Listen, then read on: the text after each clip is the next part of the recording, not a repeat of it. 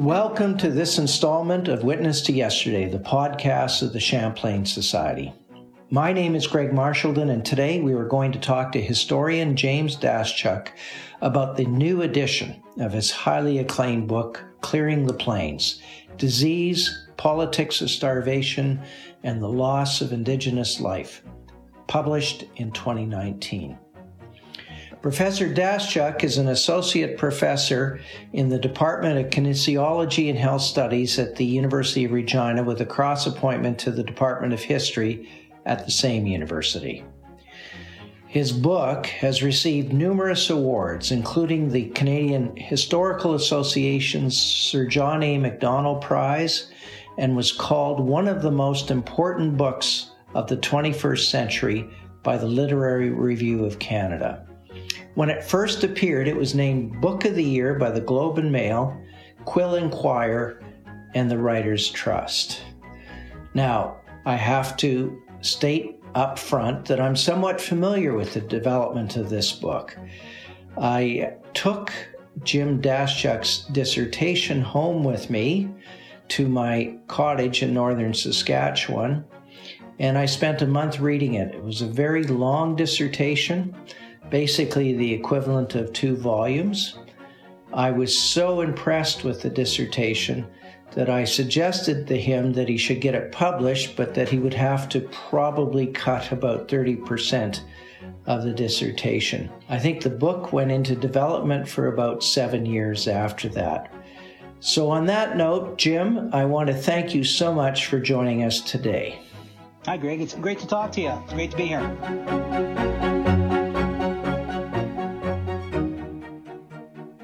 For the few readers that haven't had a chance to read your book yet, tell our listeners what the main thesis is. Well, despite the fact that I went into probably 1,200 years of history and archaeology, the question that drove me was, how do we account, what are the origins of the present health disparity here in Saskatchewan and the rest of the country between First Nations people and the rest of us? Because, as you know, there's a huge gap in life expectancy, in health and wellness and disease. And I wanted to know, if that had always existed or where did things start to change? Well, that's a contemporary policy question, but you were trained as a historian. So how did you come to that very current policy question as a historian? Well, that's a good question. I think what it is as a historian, we see all these strange relationships in the present, and we're trying to figure out, what the antecedents are, like where they evolved from. That's my contribution in kinesiology and health studies. I keep teaching the health students, about historical forces and that kind of thing. So, same marginalization. My historian colleagues in grad school would talk about certain people being marginalized, and really what I did was I just took it the extra step. And as you know, being a world leader in public policy research, if a policy is successful, people are going to thrive. And if a policy goes the other way, people are going to get sick and die. Like we're seeing that played out on a huge scale right now during the pandemic. Well, in your book, you draw a sharp distinction between cultural history versus material history. You emphasize that you focus on the latter, on what took place as opposed to what people thought about what took place. I'd like you to explain this important distinction. Yeah, so I guess as a little bit of a backstory, I have a BA in archaeology from Trent University. And when I was working on my BA, the prevailing, I guess, anthropological interpretation was something called cultural materialism. And really what it was behavior is kind of steered by how many calories you're bringing in, what your diet is, what your ecology is. And I remember even taking things like semiotics and cultural studies back in the 80s as an antidote to that. But what I found was over the course of my grad school training, I sort of migrated back to that very, I guess it's positivistic, it's a very grounded approach. How many people got sick? How many people, according to the records, died? And also, say in the early 90s, as I was going through grad school and just sort of embarking on my PhD thesis, there was a lot of discussion about cultural appropriation. So one of my comps fields was oral history. And I had big plans to go out and talk to Indigenous people about, their understanding of things, and just realized that I really wasn't the right person for that. So often when I'm giving a talk, I'm free to admit this, I've told half of the story. I've told, sort of the nuts and bolts, materialistic version of events. What happened to the best of my ability.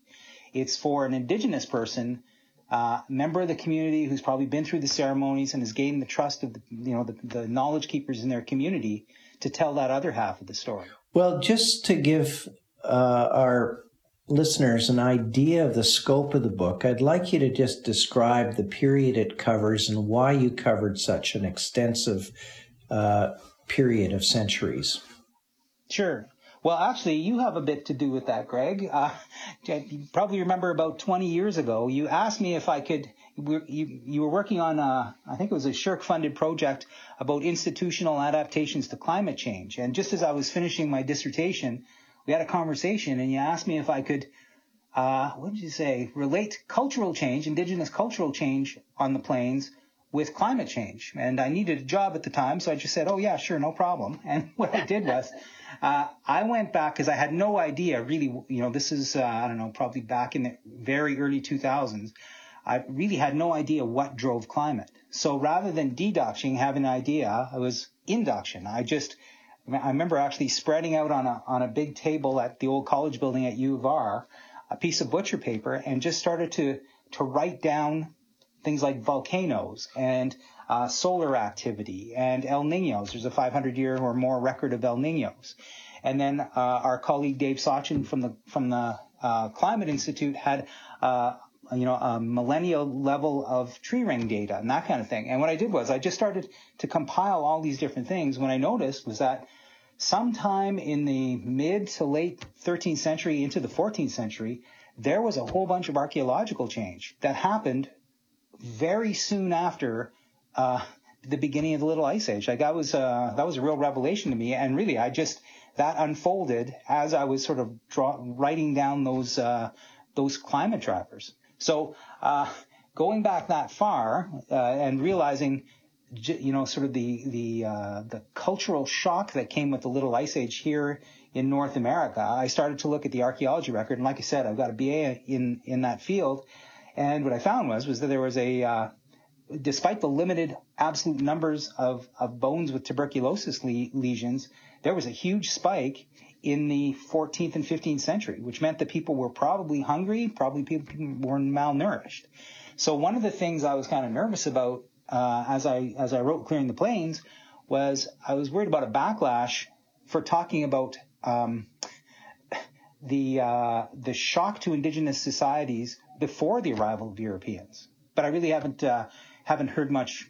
I haven't really gotten much flack for that. Well, part of the reason is that there's not a lot of knowledge about what happened in the plains pre-contact, and you filled a huge vacuum, and nobody has done the enormous job of putting together the sources. And this brings me to what I think the most unique aspect of your book is that you bring together three strands of research, each with its own disciplinary methods. The first is public health, in particular the transmission of infectious diseases.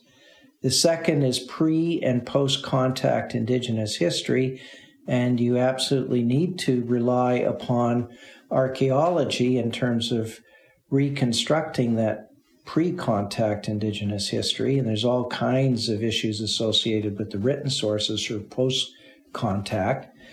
And the third strand is environmental history, the kind of history that you worked on when you were working with me on the climate change project. How did you actually do your research in these very different areas? Well, like I said, with regard to say the climate change, I just started to read what was in the literature at the time, and then what I did was I superimposed that on the archaeological literature during sort of pre-contact days, and then looked at the historical record that like Clearing the Plains is largely a synthesis of other people's historical work, and what I did was I just adding that extra layer provided a whole bunch of new, I guess, interpretations for events that people had talked about. Maybe human agency was the most important thing. But if there was a huge drought, say in the 1790s, the worst drought in this part of the world in 500 years, that had an impact on people's actions.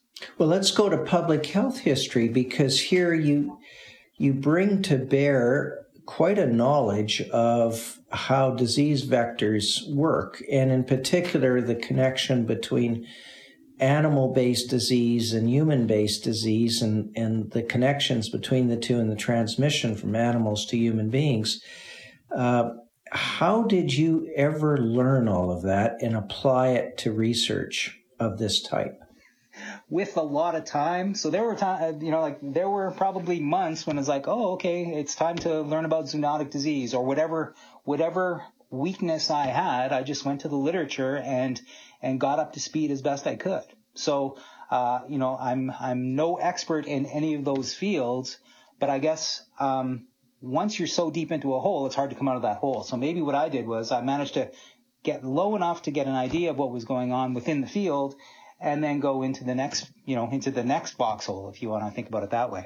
Well, you are an expert in indigenous history, and, your dissertation, where you did a lot of this work, was really in a very close and clear examination of primary and secondary sources. And I mention this because some of the primary sources involve the narratives, diaries, and journals of fur traders in books that were published by the Champlain Society a long time ago, supplemented by all the other sources, archival sources that you could find. And you put together this incredible narrative of what happened based upon these written sources. So drawing upon that expertise, how did you approach that, given that you were putting together literally thousands of sources together to come up with a reconstructed narrative of what occurred? Well, thanks, Greg. That's a big compliment. I guess what it was, as a master's student, Jennifer Brown, one of the big North American ethnohistorians, was one of my teachers, and she taught us to interrogate the text. So we'd have, rather than just accepting what somebody wrote, try to think about the context, try to break it down, and rather than necessarily the meaning that was meant, what could be derived from, say, some statement. And I guess corroborating using possibly archaeology, there's probably some overlap with historical record and archaeology, but also, like I said, once using Dave Sachin's work and other climate scientists' work, having that sort of environmental record, then looking at historical events, sometimes it gave a different perspective, because you knew, like I said, there was a drought, or there was a terrible winter, or the year the bison disappeared, there was a double El Nino. There was no snow for 2 years. So that was a huge climatic event. And unless you were paying attention to the weather, you'd miss that. Well, okay, you're our witness to yesterday. So take us back to the early 1870s, right after the acquisition of Rupert's Land by the Government of Canada, and, of course, the Great Western Smallpox epidemic of 1869 to 1870. What would it have been like for a Plains Cree buffalo hunter, for example, and his family living in what would become known as Treaty 6 territory? Well, I can't enter into that Plains Cree hunter's mind, but what I could probably think about is during that time, most of the people, including the indigenous people out west, knew about the trouble in Red River. They knew that Canada was coming in. They knew that there was pushback. They knew that the Métis had stood their ground at Red River, and they didn't know. And the Hudson's Bay Company probably informed them that they were no longer the quasi-government authority. So they didn't know who was coming. There was a lot of uncertainty, disease aside.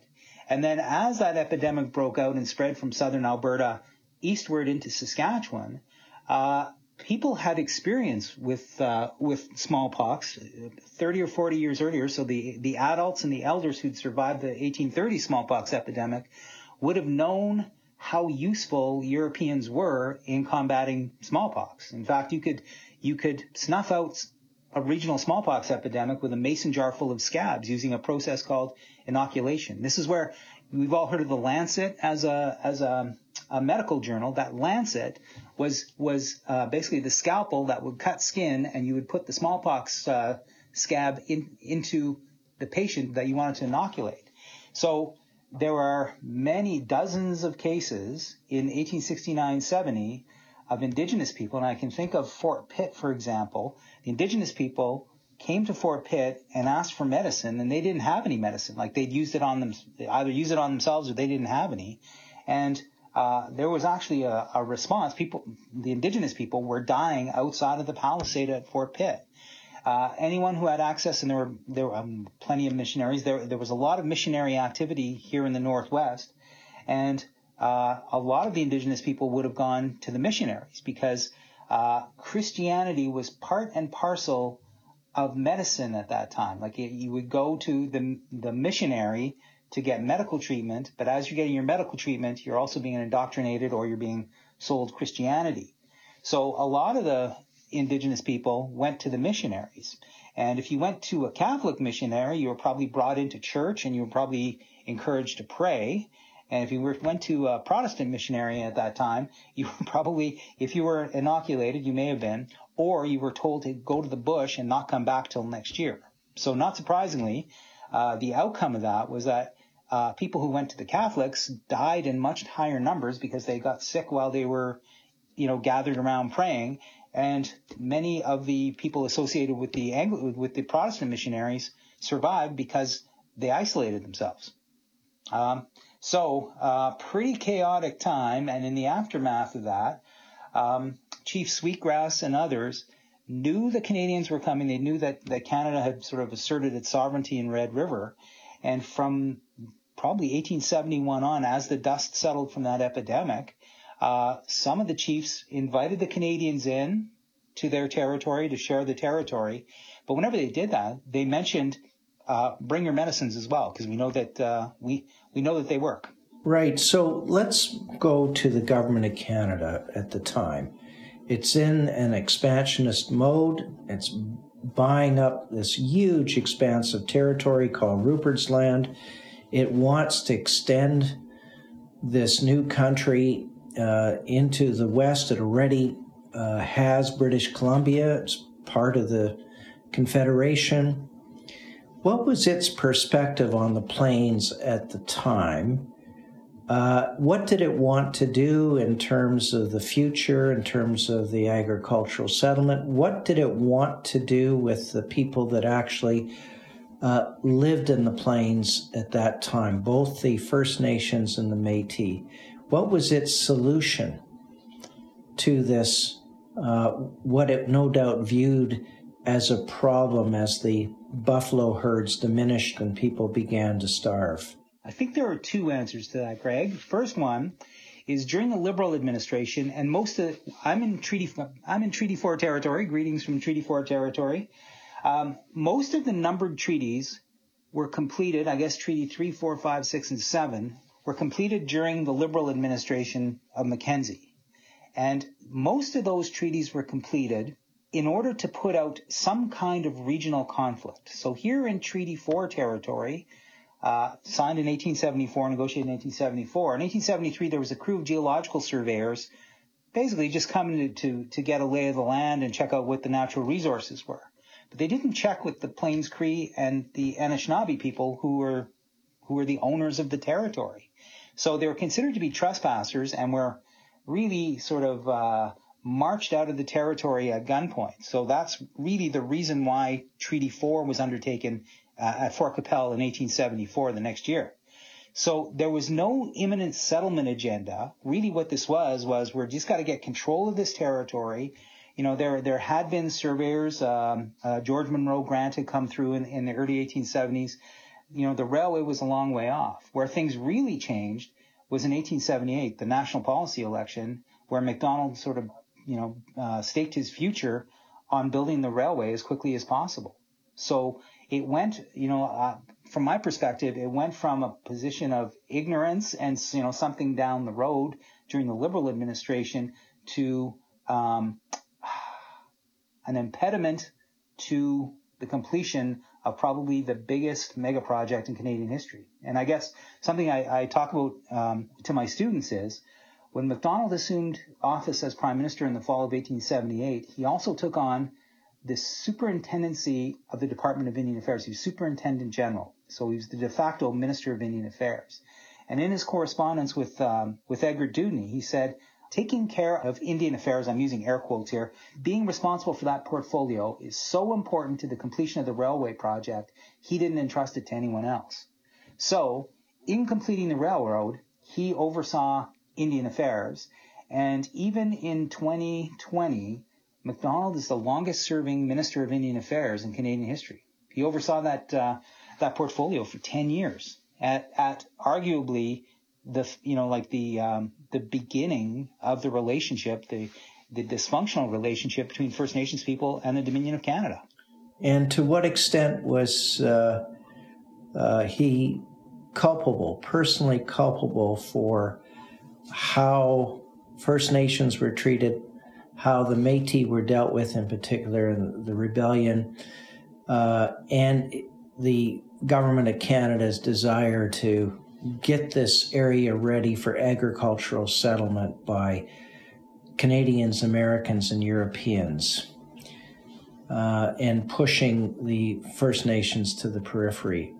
Was this him in particular, or was it his government, but he was the lead person on it? It was his portfolio. He was the minister, like I said, he was the Superintendent General of Indian Affairs. Edgar Dewdney was his eyes and ears in the West, if you will. And when Dewdney first came west, he saw the impact of the famine in southern Alberta. He realized that people were starving, and Dewdney realized that food was a very effective management tool, if you want to think about it that way, and in such a cruel way. If you could use food as, I don't know about a weapon, but if you could use food to control people, you had a very effective tool in your kit. And really what Macdonald did was, without people, and if you look at it, I don't know, from a legalistic perspective, Macdonald's rule after he took over was, even though there was a humanitarian crisis, the bison had disappeared, anyone who was not signed on to treaty was not eligible for rations. And so prior to 1878, just a little less than half, I don't have exact numbers, I don't think anyone really does, a little less than half of the 20,000 or so First Nations people had signed on to treaty. Within a year and a half of Macdonald taking power, 11,000 more people took treaty. So they're not negotiating nation to nation, talking about sovereignty. Really what they're doing is they're exchanging their freedom for food for themselves and their kids. And the last, I guess the last saddest case of that is the very highly regarded chief whose English name is Big Bear. Basically went to Fort Walsh in the Cypress Hills. I think it was New Year's Eve in 1882, and he had done everything he could for 6 or 7 years to avoid signing on to treaty. He signed on to treaty that day in exchange for food and was ordered to march north. And as soon as that group had left in the spring, the Mounties were ordered to dismantle Fort Walsh and rebuild the post at Maple Creek to protect the railway. So that's really, from my mind, a pivotal time when even the role of the Northwest Mounted Police kind of shifted from one of advocate of First Nations to, I don't know, subjugator of First Nations. Well, that brings me to the word genocide. It's never actually used in your book, yet many have argued, based on your history and the evidence that you've provided, that the Canadian government's actions in the late 19th century amounted to genocide. What's your reaction to this very loaded term? Well, when did I graduate? 2002. So I did most of my my grad courses probably in the early 90s. And if somebody was to bring up genocide in a Canadian history class in the early 90s, they would have been thought of as a kook, right? Like that was just so far beyond where we were as a discipline. It's been very, very interesting in the last few years, right? 2015, just a week or so before the final report of the Truth and Reconciliation Commission, Chief Justice McLaughlin mentioned cultural genocide in a public event. So the Chief Justice of the Supreme Court is now using a modified term, but she's using that term. And of course, the commissioners of the Royal Commission use cultural genocide as well. I learned later that the terms of the TRC, as it was being formed, there was something about they could not use the word genocide in it, like as their conclusion. A member of Parliament told me that.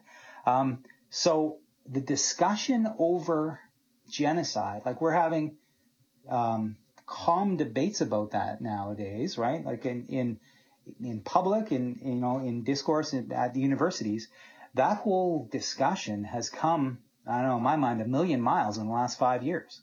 So, in my own mind, I'm reticent to use it if you use it too much, and a lot of people want to use it because I think it provides, I'm trying to think of a good way to say this. It provides an acknowledgement that this is the worst possible, behavior of one group to another group, right? It's, killing a racial group on purpose. And so I've been asked many times, was it genocide? And this sounds like a chicken answer, but it depends on the questioner's description of genocide. A couple of years ago, I reviewed a book called Colonial Genocide in Indigenous America. And each of the 12 or 15 authors provided their own interpretation of what genocide was in the beginning, and then they decided whether it was or it wasn't. Most of them decided it was because it was, according to their definitions. So I was super reticent to use it in my book. Also, another thing is if you use those terms, they're so loaded. Genocide, colonialism isn't quite at that level, but it's another one.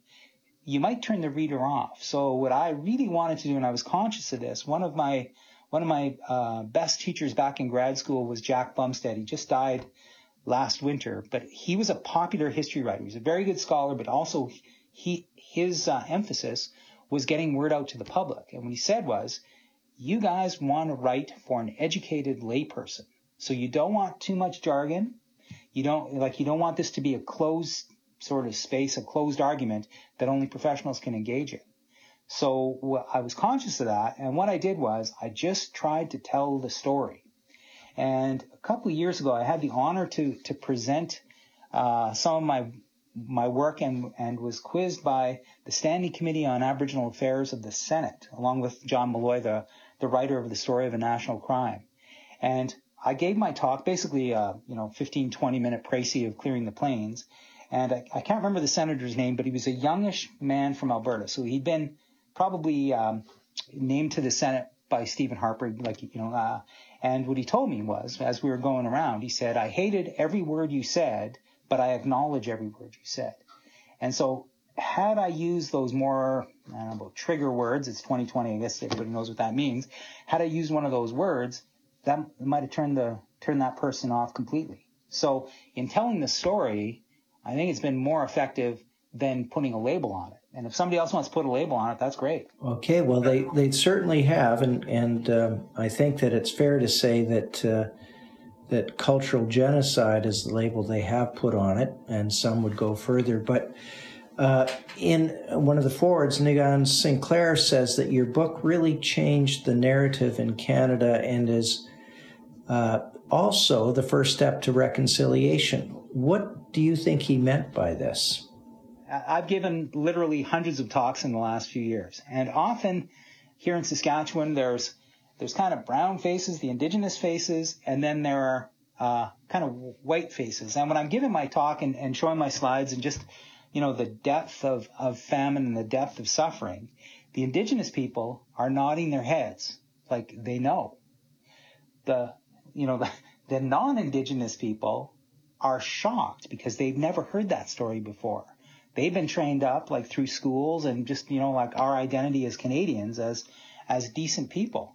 And so really, I think what it is, and like, I don't know if this is putting too much into it, but this is kind of an intervention into, the Canadian identity as one of humanity and decency, because we sure weren't humane or decent in that situation.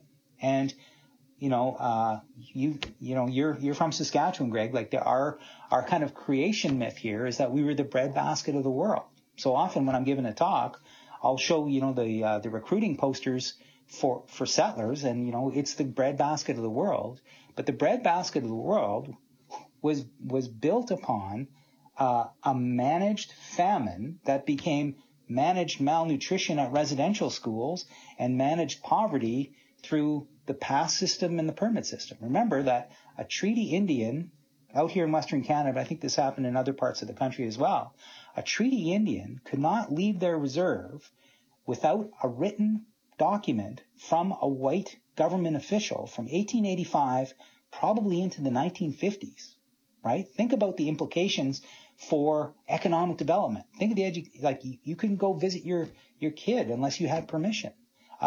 So those factors have really contributed, again, to that health disparity we see, because it's been going on for 140 years. Well, Elizabeth Fenn, who's an American historian, she's written Encounters at the Heart of the World and Pax Americana. She really endorsed your book in a way that I have rarely seen one scholar endorse another scholar. How did it feel to get that endorsement of your book? I was humbled by it. I know Elizabeth's work. We've never met in person, but we've been in contact for probably 15 or 20 years, even before, she wrote the blurb. And actually, I recommended her to write the blurb. But she's, for all of her success, she's very humble and very kind person. So, what can I tell you? It was a beautiful write-up, and her writing in the new edition is super kind as well. Well, I certainly learned a lot from it because it's a very global perspective. Now, you also had critical reflections on your book by Mary Ellen Kelm, Ian Mosby, and Susan Nellen, all of whom participated in a roundtable discussion sponsored by the Canadian Historical Association. And you've republished those essays in this book. Did their essays make you rethink your own thesis in any fundamental way? It was very interesting. I actually made the joke at that thing that I don't have to attend my own funeral anymore, just because they were talking about my work. In the past tense. So I guess one of the things was, I realized that Clearing the Plains is, despite the fact that I did my best with the skills I got, as my teacher used to say, but I realized, say, that there isn't an Indigenous voice in there, right? That was one of Mary Ellen Kelm's thing, was that there could have been more sort of indigenous methodology. But like I said, as a materialist, I know where I'm coming from. And these days in academia, we talk about positionality. Well, I know that I am a materialist settler scholar. And so I honestly didn't feel that comfortable. But what I'm humbled by is that Indigenous scholars have used my work as a springboard to have their work accepted, which has been a big lesson for me, I guess, in my white privilege, because I had, as a, non-affected scholar, as a white scholar writing about these things, I had the air of impartiality, where my colleagues, my Indigenous colleagues, would have been, blown off as being radicals or hotheads or something like that. So that's been a big lesson for me. By not going too far in that regard, I've been actually praised by some elders and other Indigenous scholars by opening the door for other people to pass through.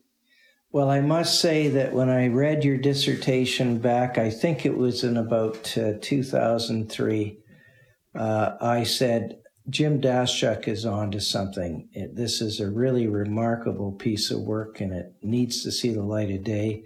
And I'm so delighted that it actually came onto the scene right at the perfect time and has been read so broadly. So thank you so much for joining us today. Oh, thanks, Greg. It's been a pleasure and an honor to speak to you.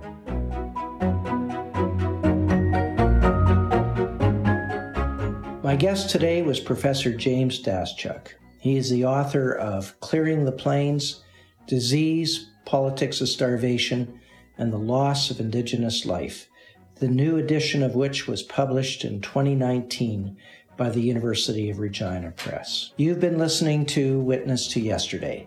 Please visit our website at www.champlainsociety.ca, where you can become a subscribing member and help support the preservation and publication of documentary history in Canada. If you like what you've heard, let your friends know by forwarding this podcast through the social media of your choice. This podcast is made possible by the members of the Champlain Society who work hard to bring to life original documents in Canadian history. I want to thank the Hudson's Bay Company History Foundation, the L.R. Wilson Institute of History at McMaster University, and a consortium of Canadian scholarly book publishers that includes the University of Toronto Press, the University of Ottawa Press, and UBC Press. My name is Greg Marchildon. This interview was recorded on November 13th, 2020. It was produced by Jessica Schmidt.